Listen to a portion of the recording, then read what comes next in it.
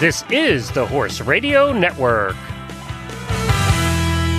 This is episode 57 of the Healthy Critters Radio on Horse Radio Network. Healthy Critters Radio is brought to you by BioStar US. Find them online at biostarus.com. On today's show, we share tips about building a better barn. The breed of the show is the Mini Rex Rabbit. In Critter Nutrition, we learn the importance of ethics and transparency. And in Coffee Klatch, we ask, what kind of vehicle is your dog? Let's join us. Oh, it's going to be a good show, girls.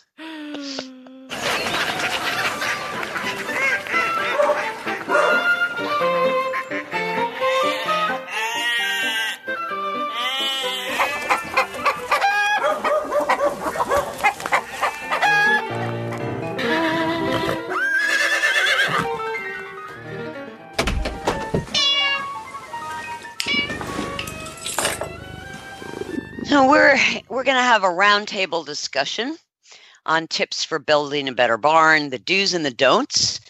Patty and I and Jennifer have been in a lot of barns, have worked out of a lot of barns, and we just kind of want to pass on some tips. If you're thinking about building a barn or remodeling your barn, this is what we have learned along the way. Mm-hmm. Patty P? Yes, I have a lot of opinions about this. So would you like each one as we go along, or do you want it all at once? All at once. Okay. Well, obviously, Tigger, as you know, we built a barn years ago in Virginia, and one of the things that I wanted to do is to make it very convenient. If for some reason it was a 20-stall barn, make it very convenient. If for some reason Peter and I got stuck down there because it's down a mile driveway in the snow and had to do it ourselves. Oddly enough, I didn't realize that was foreshadowing to being 9 months pregnant with Hannah and having to do 20 stalls. That's a whole other story. But so one of the things that I wanted to try to make the barn was make it be very easy. And so for me, several big things are, of course, airflow in the barn, making sure there's space above the stall so it's not, especially being in Houston, that it's not hot. So there's a nice big roof span and a way to either put fans up there, like aisleway fans or whatever, but a nice, breeze for the above the stall. The indoor location. Some people don't like it to be truly attached to the barn. I loved how it was at Farfield, Tiggs, where you still could be undercover, but it wasn't necessarily attached to the barn. Mm-hmm. But somehow close enough. Where I am right now, it is a huge distance. And if you get caught in a storm, which happens a lot here in Houston, you're stuck under this metal building and you can't get back to the barn. So I like to make sure that whole piece of that kind of works together really well.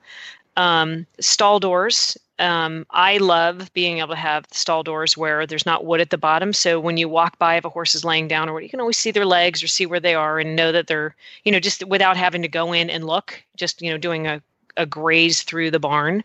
You know what I'm talking about? The kind of, not the ones like at Lexington, but where the bars are, they have them, they're metal. That mesh. Yes. Or mesh. Yeah. Something where you can just peek right in. Yeah. Was one of the things that we liked, and that there was a horseshoer area. We had 20 horses going or in this barn, so we had 2 wash stalls, but one of them had a door that opened up that got the horseshoer out of the sun, so he could pull back up and work in and out where he didn't have to be out exposed, and it was a concrete area because obviously it's incredibly important that you don't shoe on unlevel surfaces. And last but not least, a driveway big enough to turn around with a tractor trailer. If you have horses coming, you never know when you're going to get a horse delivered. One of my biggest, scariest fears is someone getting a horse. And this happens, as you know, Tigger, all the time in Wellington, where they have to unload horses on a road. Yeah. And so I just like a big parking lot. It seems like a wasted amount of space, but it isn't. It doesn't have to be a big parking lot, but just something where somebody can turn and pull around. One of the things I learned about being at a barn with you, Patty, was the barn builder put the automatic waters on an outside stall. Yeah, that was a classic. If you're going to use automatic waters, put them on the inside. Yes. And definitely don't put them on the back outside uninsulated wall. No. Yeah, that would be dumb. That That's what we experienced. And I'm not a fan of automatic waters. I was going to say, I just don't even go there anymore. Yeah. Not my favorite. I like the horses to see each other. Tigger, tell the listeners why we don't like them. Well, you don't know how much they're drinking. Right. Now, you can get automatic waterers that have a meter on them. This barn had that. Yep. Yeah. Absolutely. And it didn't work. They were all broken. They were all broken. Yeah, there you go. Well, but I mean, it wasn't, from our standpoint, one of the number one things is making sure they get plenty of water. And you just don't know. Plus, I will also tell you, and this happened because we did put automatic waterers in the barn that we built in Virginia. To heat them it's extraordinarily expensive. But if hay gets caught in it, the other barn at Farfield, Tigger, I don't know if you remember this. They started smoking. What? Yeah, and so there's that sounds like a poor design to me. Yeah, that's not good. They're all Nelson Waterers, which is a very, I don't mean to be critical, but I also, I had a horse that was electrocuted to death on one, and that would make I'm you not shy. Yeah, definitely. Yeah, a little bit. Yeah. I have worked in a number of barns with automatic waterers of various brands and vintages, and they are troublesome in that they really do require a lot of maintenance. You have to keep after them. You have to repair them. When the horse is beat up on them, you have to fix them.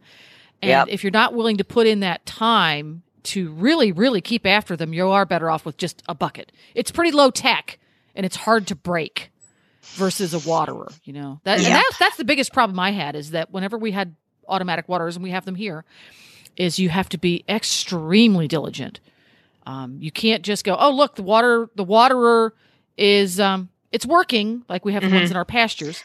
You tip it out, you scrub it out, and you drop it back down. You can't just drop it down and walk away. You have to drop it down, make sure the valve is functioning, and then make sure the valve turns itself off. Because each time you flip those things over, it's an opportunity for it to go awry. Right. Yeah. So you're right. They are very troublesome. I've had the small stall size one that's basically a bowl. It looks like a bowl you mix pancake mix in. I've had those in pastures, and the thing I really, really didn't like about that is if it does break, whatever horse is in that field has exactly a half a gallon of water. Right. Versus the kind of waterers we have in our pastures here are designed for a pasture, in that when they're functioning properly, there's 25 gallons of water in it. So if it does stop working, at least there's 25 gallons of water, which is going to last the horse until I walk out there next in the evening. So that's definitely stuff you want to think about. If worst case scenario, how is that waterer going to function for you? Is it going to supply the horse what he needs to have? Yeah. Yeah. Yeah. Critical thinking.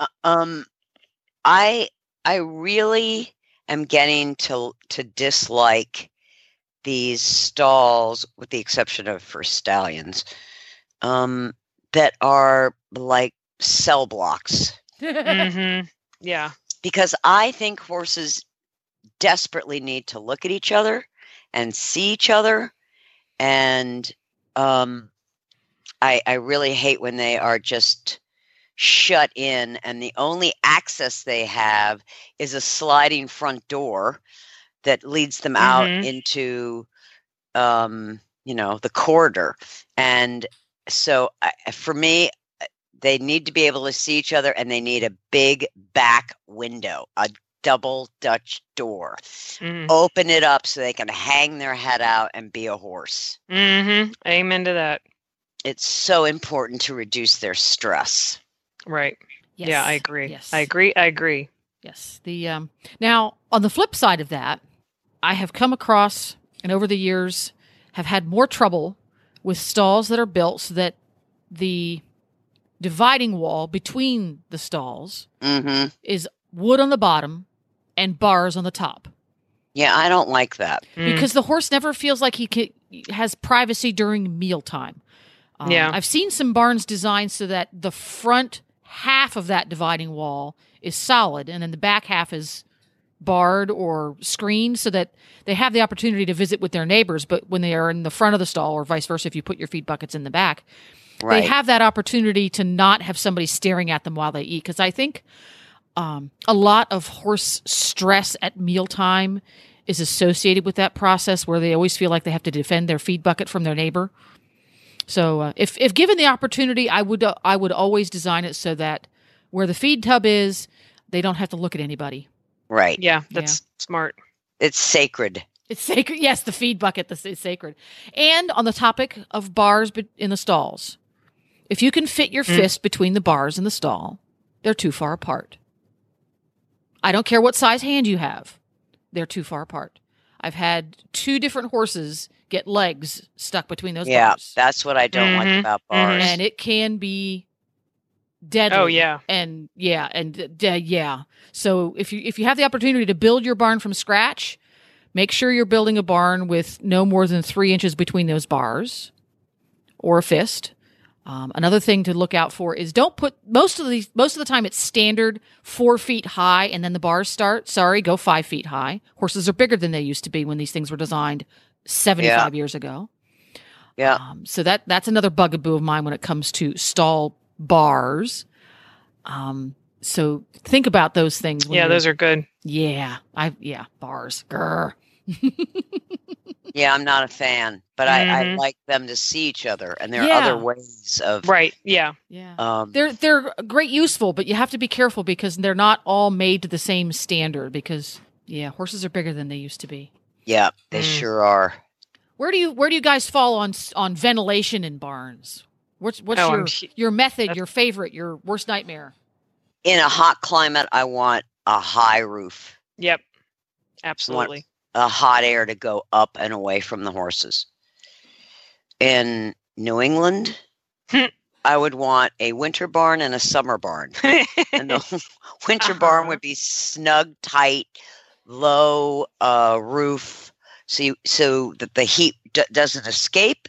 And then the horses would move in the summer to their nice, airy summer barn. There's a whole new barn. I like that. Yeah. Or you just go to Florida in the winter, and then you don't have to worry and about then you just have a regular summer barn. Yeah.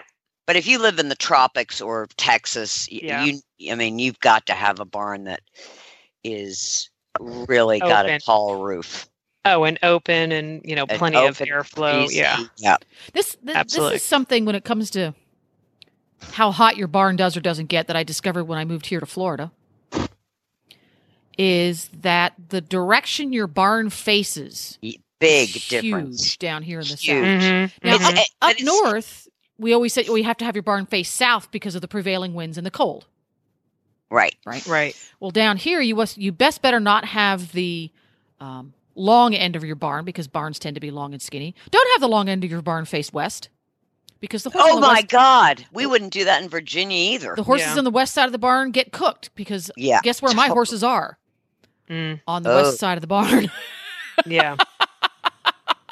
And something I discovered that not only does it get very, very hot, when it comes to flies in your barn, regardless of how clean you keep your barn, there's going to be flies. It's what happens. Yeah, of course. Different types of flies like shade versus sun. Mm-hmm. And the type of fly that likes to hang out on your horse's face, which do not bite, but they hang out on your horse's face and give him watery eyeballs, like sun. So if your barn faces west, those stalls are going to be inundated with flies. That's good info. Yeah, that is good info. The people who make the fly predators, whose name doesn't come to mind off the top of my head, the original fly predator people, have fantastic information on their website about flies, about what flies do, behavior, what types of flies do what. And I went on there surfing for fly predators one day and got to reading about flies and went, oh, really? The kind of flies that like to actually bite your horse are not sunshine specific. So they're going to also hang out in slightly shady areas versus the ones that, like faces, really don't care for shade, which is why fly masks work, even though they're not tight, because the fly doesn't want to curl into the shade under the fly mask. So if you've got a barn already, figure out ways to create shade by planting fast-growing shrubs or using shade cloth, which is really a very inexpensive way to create shade in a hurry. Just Google shade cloth. It's really easy. It's a great idea. Yeah. So those are two things you can do. Or if you're building your barn, take the time to learn where the sun is at what times of day. It's okay if you get evening sunshine in the winter, but you really don't want evening sunshine in the summer. So No. take those all into consideration. And then install a big ass fan, my favorite. Oh yeah. Yes. Well, they're huge down here. Yeah. Please send us a check, big ass fans. Yes, please. The $5 you owe me. Yes. And let us know what your tips for building a better barn are at healthycritters.com. Yes.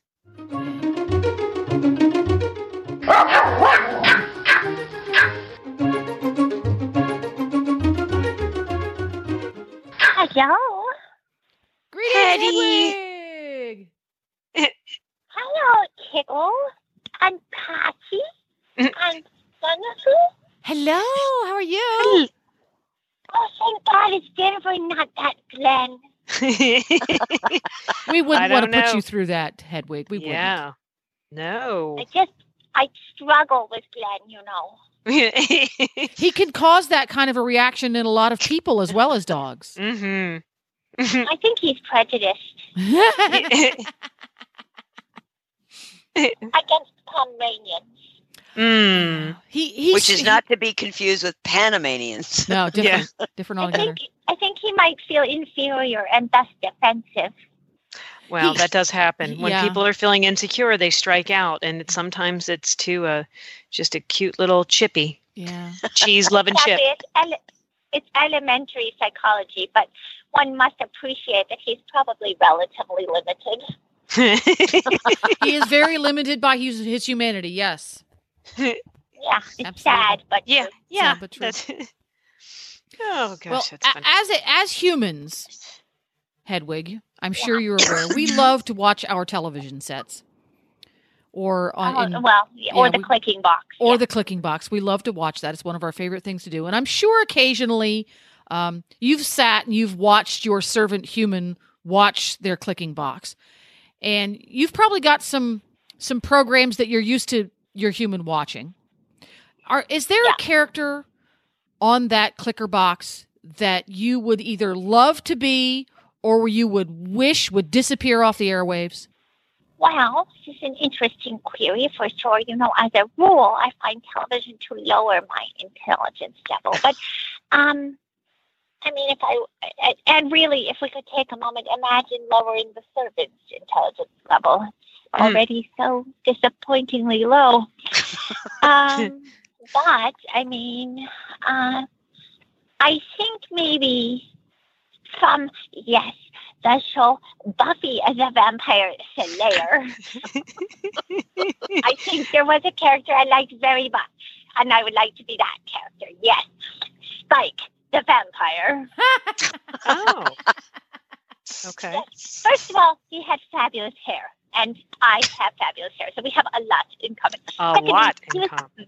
very funny, and he sang an amazing rock solo in the musical episodes that I admired tremendously. Plus, he had an attractive black coat and sometimes pants. So that was very nice. And, I mean, other than some awkward and embarrassing moments in season 6, he was a pretty great guy. Oh, and he killed himself to save the world. So that was good. Okay. Wow. That was quite an answer. I kind of see you as a minion. Mm. Well, thank you, Tigger. I kind of see you as a togger, but we're not trying to be mean today, are we? Do we want to explain to the listening audience why sometimes you are Tiggle and sometimes you are Togger? Uh-oh. Yeah. Is it sort of like sometimes I call her Relly Bird or Cinderella? I don't think so. It's probably not. She's nice, she's Tiggle. Mm-hmm. When she's nasty and demeaning toward Pomeranian, she's Togger. Togger. Okay. It's kind of funny. I've never known Tigger to be even mean towards Pomeranians, so this is probably quite a story. And when I mean quite a story, I mean rude. Okay. All right. Well, thank you for that. Well, I'm happy to provide evidence at any time to support my claims. Awesome. Okay, well, thanks, Hetty. Thanks, Hetty. Speak Bye, with you as Hetty. always. Thank you for your Bye-bye. insight. I feel so special. And now it's time for the breed of the show. We are now at the breed of the show portion of our program, and we are on a rabbit trail. Sorry. Easter's coming up. Come on, guys, help me. So, I'm learning about rabbits as I'm doing all of this, and there's not a lot of things that are different about rabbits that I've been finding. I'm sure if rabbit lovers are listening and there are different things that I'm not aware of, I will learn as I go. But a lot of them have, you feed similar foods. It's not like, in the breeds of dogs, that stuff seems to be different. So I've chosen the Mini Rex. And would you girls like to know why I've chosen the Mini Rex? Yes. I put in the breed that likes to be held. I wanted it to be an indoor thing, and this came up, and it just tickled me to death. So it's a Mini Rex. They, again, are cute and adorable and small. This is another nice little sideline. They were created in Texas in 1984. I didn't know you could do that. I didn't know you could just create a rabbit. Whole lot into that history, which we're not going to do today. But they are small. They have a very plush coat. It's lustrous in appearance. So apparently it's very dense. They get into descriptions of it like it has a springy resistance, which just sounds plush and adorable, right? Springy resistance. It's true. This is true. I mean, I thought lustrous appearance was good, but yes. And they're again, very adorable. Lots of fun colors. There's like chinchilla, Himalayan, smoke, pearl, sable, silver martin. Isn't silver martin that little bug? But anyway, we're not going to go with that. They are approximately 3.5 to 4.5 pounds. Wow, they are little. No, they're tiny little things. But they're extremely popular, and they're a good indoor rabbit because why? They're easy to hold. And apparently, I guess they're a much calmer breed, but kind of how fun is that? But they're curious, and like I said, they were calm.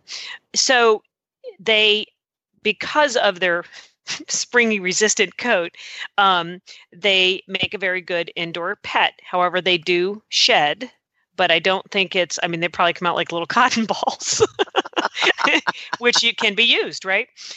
They do produce a lot less dander than your typical rabbit. And like I said, they're super indoor pets. And basically, this is the description in a sentence is that the Rex epitomizes excellent qualities for a family-friendly rabbit. I don't know. Come on. I think we should all get one. I know, Tig. This could be dangerous. I'm just saying. It's a pocket pet. It's a pocket pet. Yeah. I don't know. This could be fun. I'm just saying. But they just look like little cotton balls. They're just adorable. 3.5 to 4.5 pounds.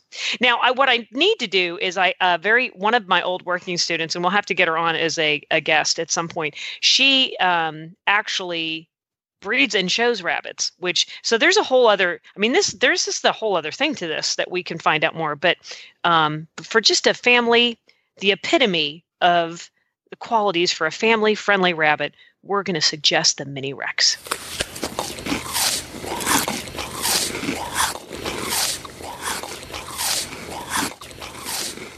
And now we're at Critter Nutrition, and I'm going to talk about ethics and transparency. At BioStar, we are asked lots of questions by horse and dog owners. It's an important part of working for BioStar to welcome the opportunity to answer questions. And if we don't know the answer right away, we'll find out. My job as a formulator requires asking lots and lots of my own questions when we evaluate a new supplier or when researching a new ingredient. Before I even bring an ingredient in for testing, I need to know where it is grown, how it is grown, and what certification it carries, non-GMO or organic or pesticide herbicide free. I need to see the COA, Certificate of Analysis, which not only includes the basic protein, fat, fiber, starch content, but also complete profiles for amino acids and macro minerals, including the heavy metals, which could be toxic, such as lead, arsenic, mercury, and cadmium. Some producers don't test for the heavy metals, and so we have to turn them down as a supplier for BioStar. With ingredients like oils, I need to know how they are processed: high heat solvent extraction, cold pressed, or expeller pressed. BioStar will not use any oils that are produced by high heat solvent extraction or have been expeller pressed. Solvent extraction oils and expeller pressed oils are brought to temperatures so high that many of the nutrients in the oil are denatured in the process.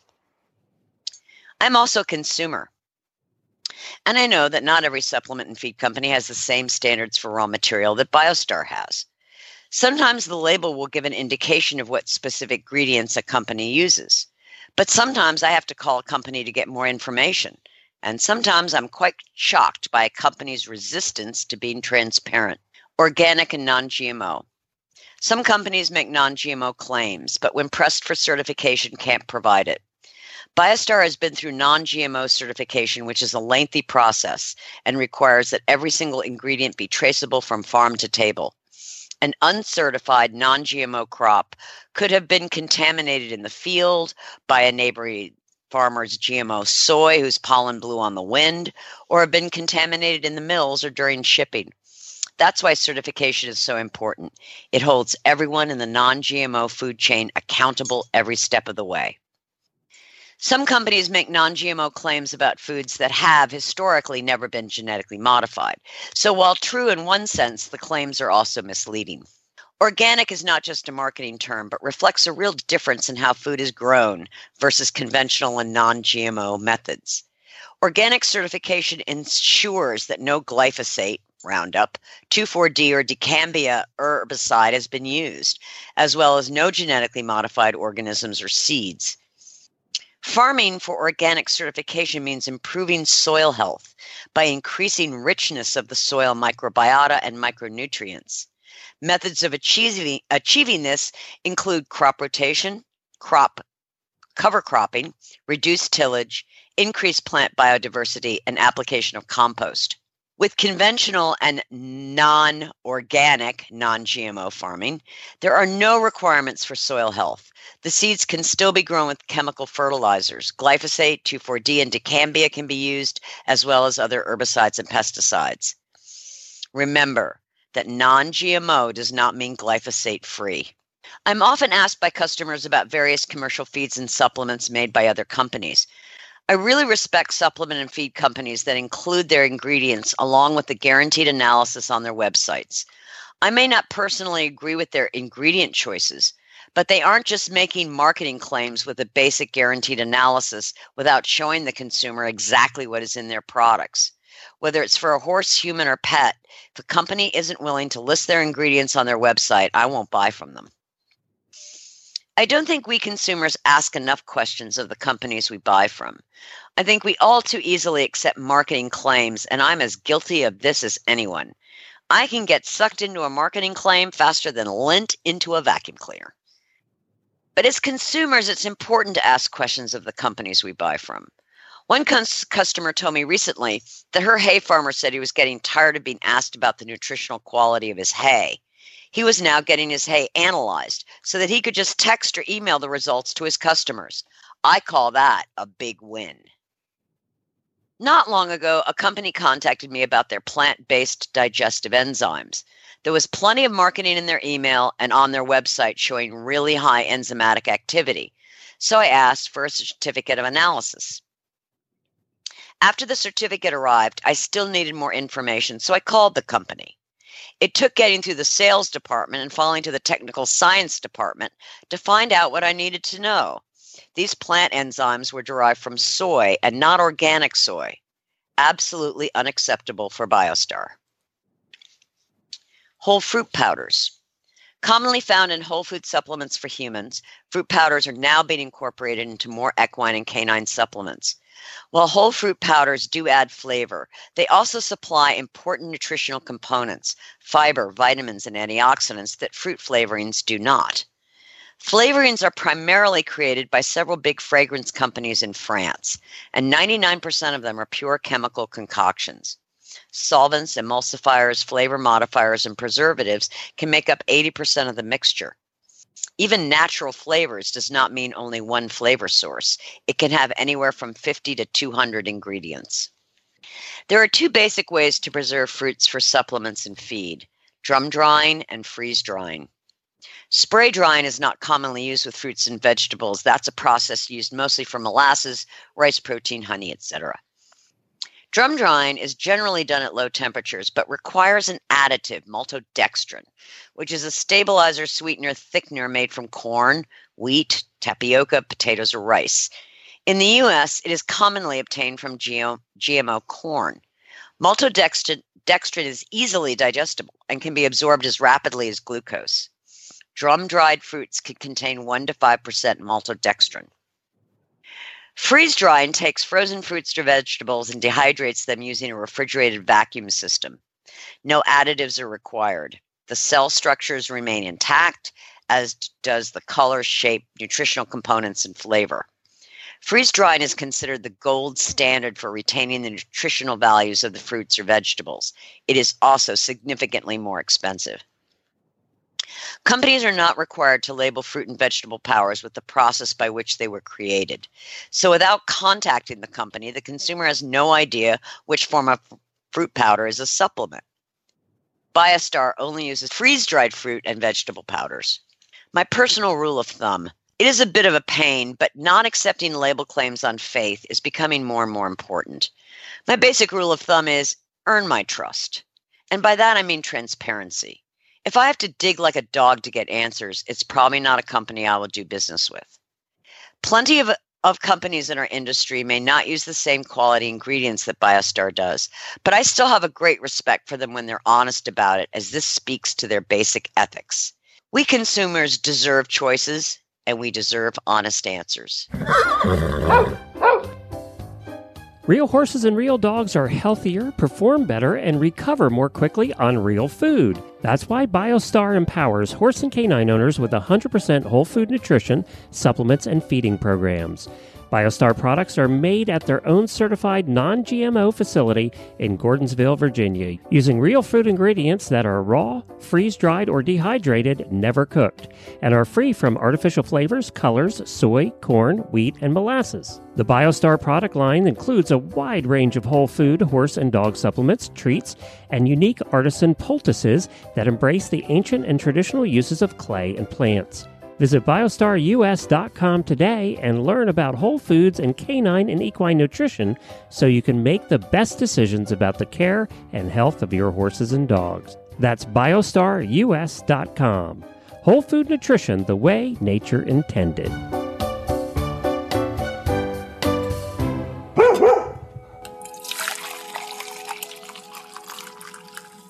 Well, we thought it'd be fun in Coffee Klatch to talk about, what kind of vehicle is our dog, which does sound like a strange title, admittedly. But I started thinking about this just because I'm strange. Actually, from seeing a big Newfoundland in the Wellington Dog Park, and I thought, wow, that dog is like a big truck. And then I started looking around at all the other dogs and thinking, oh, well, that could be a VW, and that could be. So I thought it would be fun. So, Patty, you have a couple of different breeds. What vehicles do your dogs remind you of? Okay, well, I went a little bit of a different route. I did. Of course you did. Of course I did. Well, I didn't do what my dogs. Well, okay, I did, but I'll start with the one dog I have. I went with my French bulldogs. Remind me of the Ford Pinto. Right? No, I don't see that at all. Well, because remember, the gas tank was in the back, and they're very flirtatious little dogs, and I just keep thinking, I don't know, I just kept thinking about the gas tank being in the back. They're kind of blocky, they're gassy. I don't know. I just thought that was a good correlation between the two. Because if you what people don't know is years ago, there was a certain model of I guess it was all Ford Pintos, but if you hit them in the back, they would blow up. You don't get it at all? The relevance in that? No? Exploding rear. No. Farty dogs. No. Anyway, okay, that was that. It's only for some people. Not everyone's going to get that one. Yeah. Okay. You got to have. I think of them as being muscle cars. The Ford Pinto or the dog?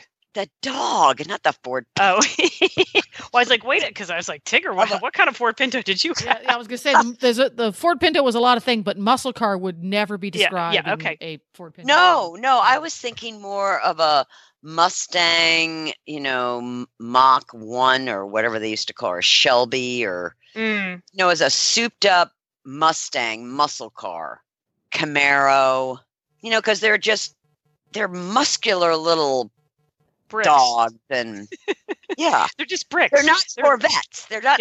They are not Corvettes. That is true. But it just made me think of sort of a boxy but rather sporty muscle car. I guess I was. I slept with both of them last night, and I was just thinking gassy little cars. So that was okay. Tig, you're next. Well, I think Australian Shepherds are the Subaru Outbacks of the dog world. That is so funny. Not just because I drive a Subaru, but they're just, they'll go anywhere, they'll do anything. They're not high maintenance like a Subaru, and they're sporty in terms of, let's go hiking and let's do this and that. I'm feeling I'm feeling it. Yeah. Thanks, Jennifer. Yeah, I am. They're like small SUVs, but just not big, powerful ones. Like but they're small and agile and and approachable. Yes, yes, yeah. I like it. Jennifer, how about the Greyhound? I thought a lot about this, and the Greyhound is an Alfa Romeo. Oh. Yes. Oh, that's interesting. It is classic design. It's beautiful, elegant, but powerful. But breaks down often. Exactly. That's really good. It's very fussy about how it's cared for. It's likely not to want to get up in the morning. Needs a nice warm garage at night. Precisely, because it's Italian. It sounds like an Aston Martin. See, Aston Martins aren't quite as finicky as the Alfa Romeo. Temperamental. Okay. Yeah. See, an Aston Martin is probably going to be your Italian Greyhound, despite the name, because they're a little bit less. It's so funny. Pussy. That's exactly what when I wrote down Aston Martin, I was thinking that would be an Italian Greyhound. Absolutely. That's so funny. Yeah. Absolutely. Yep. Okay. Yeah, you go. And I thought one up for Pomeranian too. I did too. Let's all compare our Pomeranians. You want me to go? I'm going to be killed by Hedwig. Well, Hedwig doesn't listen to the show. We're okay. If you hear about a murder, I'm in Wellington in this rental house. Yes, I've been murdered by a Pomeranian named Hedwig. Yeah, by a chippy. Yep. Can they make knives out of cheese? It's just a question. I said an old VW Bug. An old, not a new one, an old one. No, old one. Has to be old, like vintage. Wow. Yeah, you're going to get in trouble. Yeah. I think that Hedwig would be a smart car. Efficient, smart car. You know those little smart cars? Yeah, okay. Yes. Efficient. Yeah, smart. Moves around. Can get in and batteries run low, and then he just goes foot. Yeah, likes to be serviced a lot by people. Yeah, servants. Yeah, has toxic parts. Sure, didn't know that. I don't know enough about cars, obviously. What do you think a Pomeranian would be? Well, I think the Pomeranian is the Fiat Panda. Again, we're going Italian. The Fiat Panda is a super duper tiny 4x4 SUV. It's like the size of a smart car. And it's zippy and fun and adorable around town, but completely useless off-road. Hello, it's a 4x4. And lousy for road trips, but it's cute. Oh, that's good. It's very, very cute because it's a really good idea on paper, this tiny, zippy 4x4, but as it turns out, it's not worth nothing but cute. And all of your friends who are not car people will fawn over it because it's cute. Cute.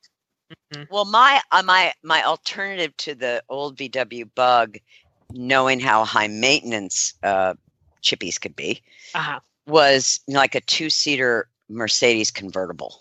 Oh. Ooh, yes. Oh. Yes. Mercedes. Yep. Maintenance. Yeah. Unpredictable. Big, and expensive. And to expensive. Every time you take him to the car doctor, it costs you a fortune. Oh, that's so funny. Oh, that's perfect. Yeah. That's good. So what dog breeds do we think would be, like a Camry or, just a nice sedan, normal sedan? A Camry's going to be a Labrador. I'm sorry. Oh, Really? I was think, thinking yeah. boxer, but I guess not. Yeah. Now, see if it like a Maxima. That's going to be a boxer.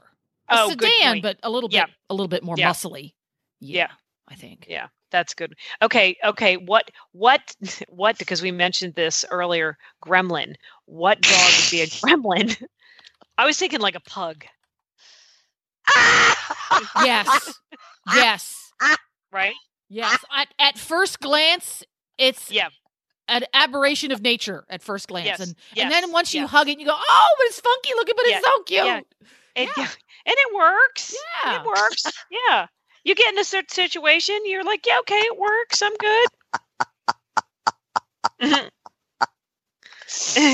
Okay, how about like a big Ford Explorer, What about a Dodge Toyota Ram? Highlander? What about a Dodge Ram, one of those big trucks? But Dodge Ram. That's going to be a Great Dane. Great Day. What about like one of those, the big, like a Mastiff? I think like- a Mastiff might be a Dodge truck. Yeah. Okay. Yeah. Oh, yeah. I think that's the right place. Mhm. And A like diesel. a diesel. A Yeah. diesel. A dually. Yeah, it's a dually. A It's a dually.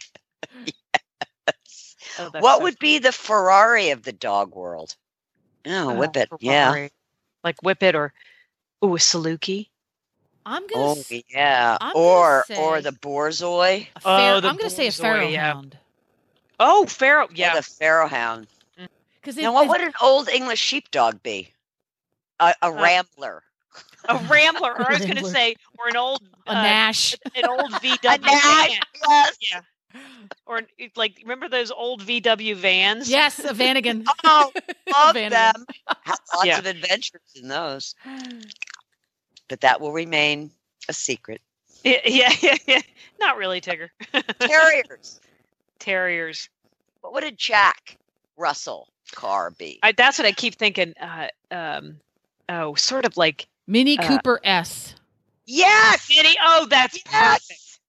That's perfect. Or the alternative, if it's not a Mini Cooper S, if it's the tall version of the Jack Russell Terrier, it's going to be a Corvair. Oh my Of course, God. there. Only our listeners of a certain age will understand that one. Yes. Deadly at any. And what would be a Land Rover? Who would be a Land Rover? What's the Rhodesian Ridgeback? Yeah, I Huh. see that. Yeah, I was gonna say a curly coated retriever, but it's the same kind of family, I think. Yeah. Classy, but not uppity. Yeah. How about a Basset Hound? What would they drive? A Basset Hound. Oh, a Basset Hound's going to be a Juke. A what? A Juke. A Nissan, So like a Nissan Juke. It's that car that you see driving around. It's kind of an SUV, and it looks like it has a big nose like Jimmy Durante. I have not seen one of those. You have. You just didn't realize No. it. I don't think so. It's got this funky looking hood, and the wheel wells of the front wheels are huge, and they stick out over the top line of the hood in the front. Yeah, look it up, and you'll say, "Oh, yeah, Basset Hound." What have you been drinking? Yeah, I was gonna. She's on it. I was thinking, that I can't, a Chrysler, I think, that made that sort of, it was a couple of years ago. What did they call that? It was a funky looking car, and it was really popular. Which one was it? I need more words than that. Oh. Sorry. Oh, it was a Chrysler. It was a Cruiser. The PT Chrysler. Cruiser. Yes. the For a Basset Hound. Oh, that's perfect. Yeah, that's perfect. Well, let us know what your dog, what vehicle your dog reminds us of. Or what Or- dog your vehicle reminds you of. Yeah. And go to healthycritters.com and let us know. And where can they go on the Facebook? Healthy Critters Radio. There we go. No, it's not. It's not .com. It's on Facebook. It's just Healthy Critters Radio. Yep. Woohoo! Woohoo! Thanks for listening, everyone, and thanks to our sponsor, BioStar US. You can find them online at biostarus.com. Get the Horse Radio Network phone app on iOS or Android by searching for Horse Radio Network in the App Store. It's free and easy to use. For details about today's show, go to healthycrittersradio.com, where you can find links, photos, and more information about our guests. As always, we love your feedback. Please follow us on Facebook under Healthy Critters Radio. Be sure to visit all the great shows on Horse Radio Network at horseradionetwork.com. Love your dog. Hug your horse. Feed your chickens. Clean your litter box. Dance with your goat. Slither with your snakes. Howl at the moon. Hang with your hamster. Party with your parrot. Waddle with your walrus. Outwit your otter. Cuddle your cows. Rap with your raptor. Go chipping with your chipmunks. Forgive your fox. While hedging your hog.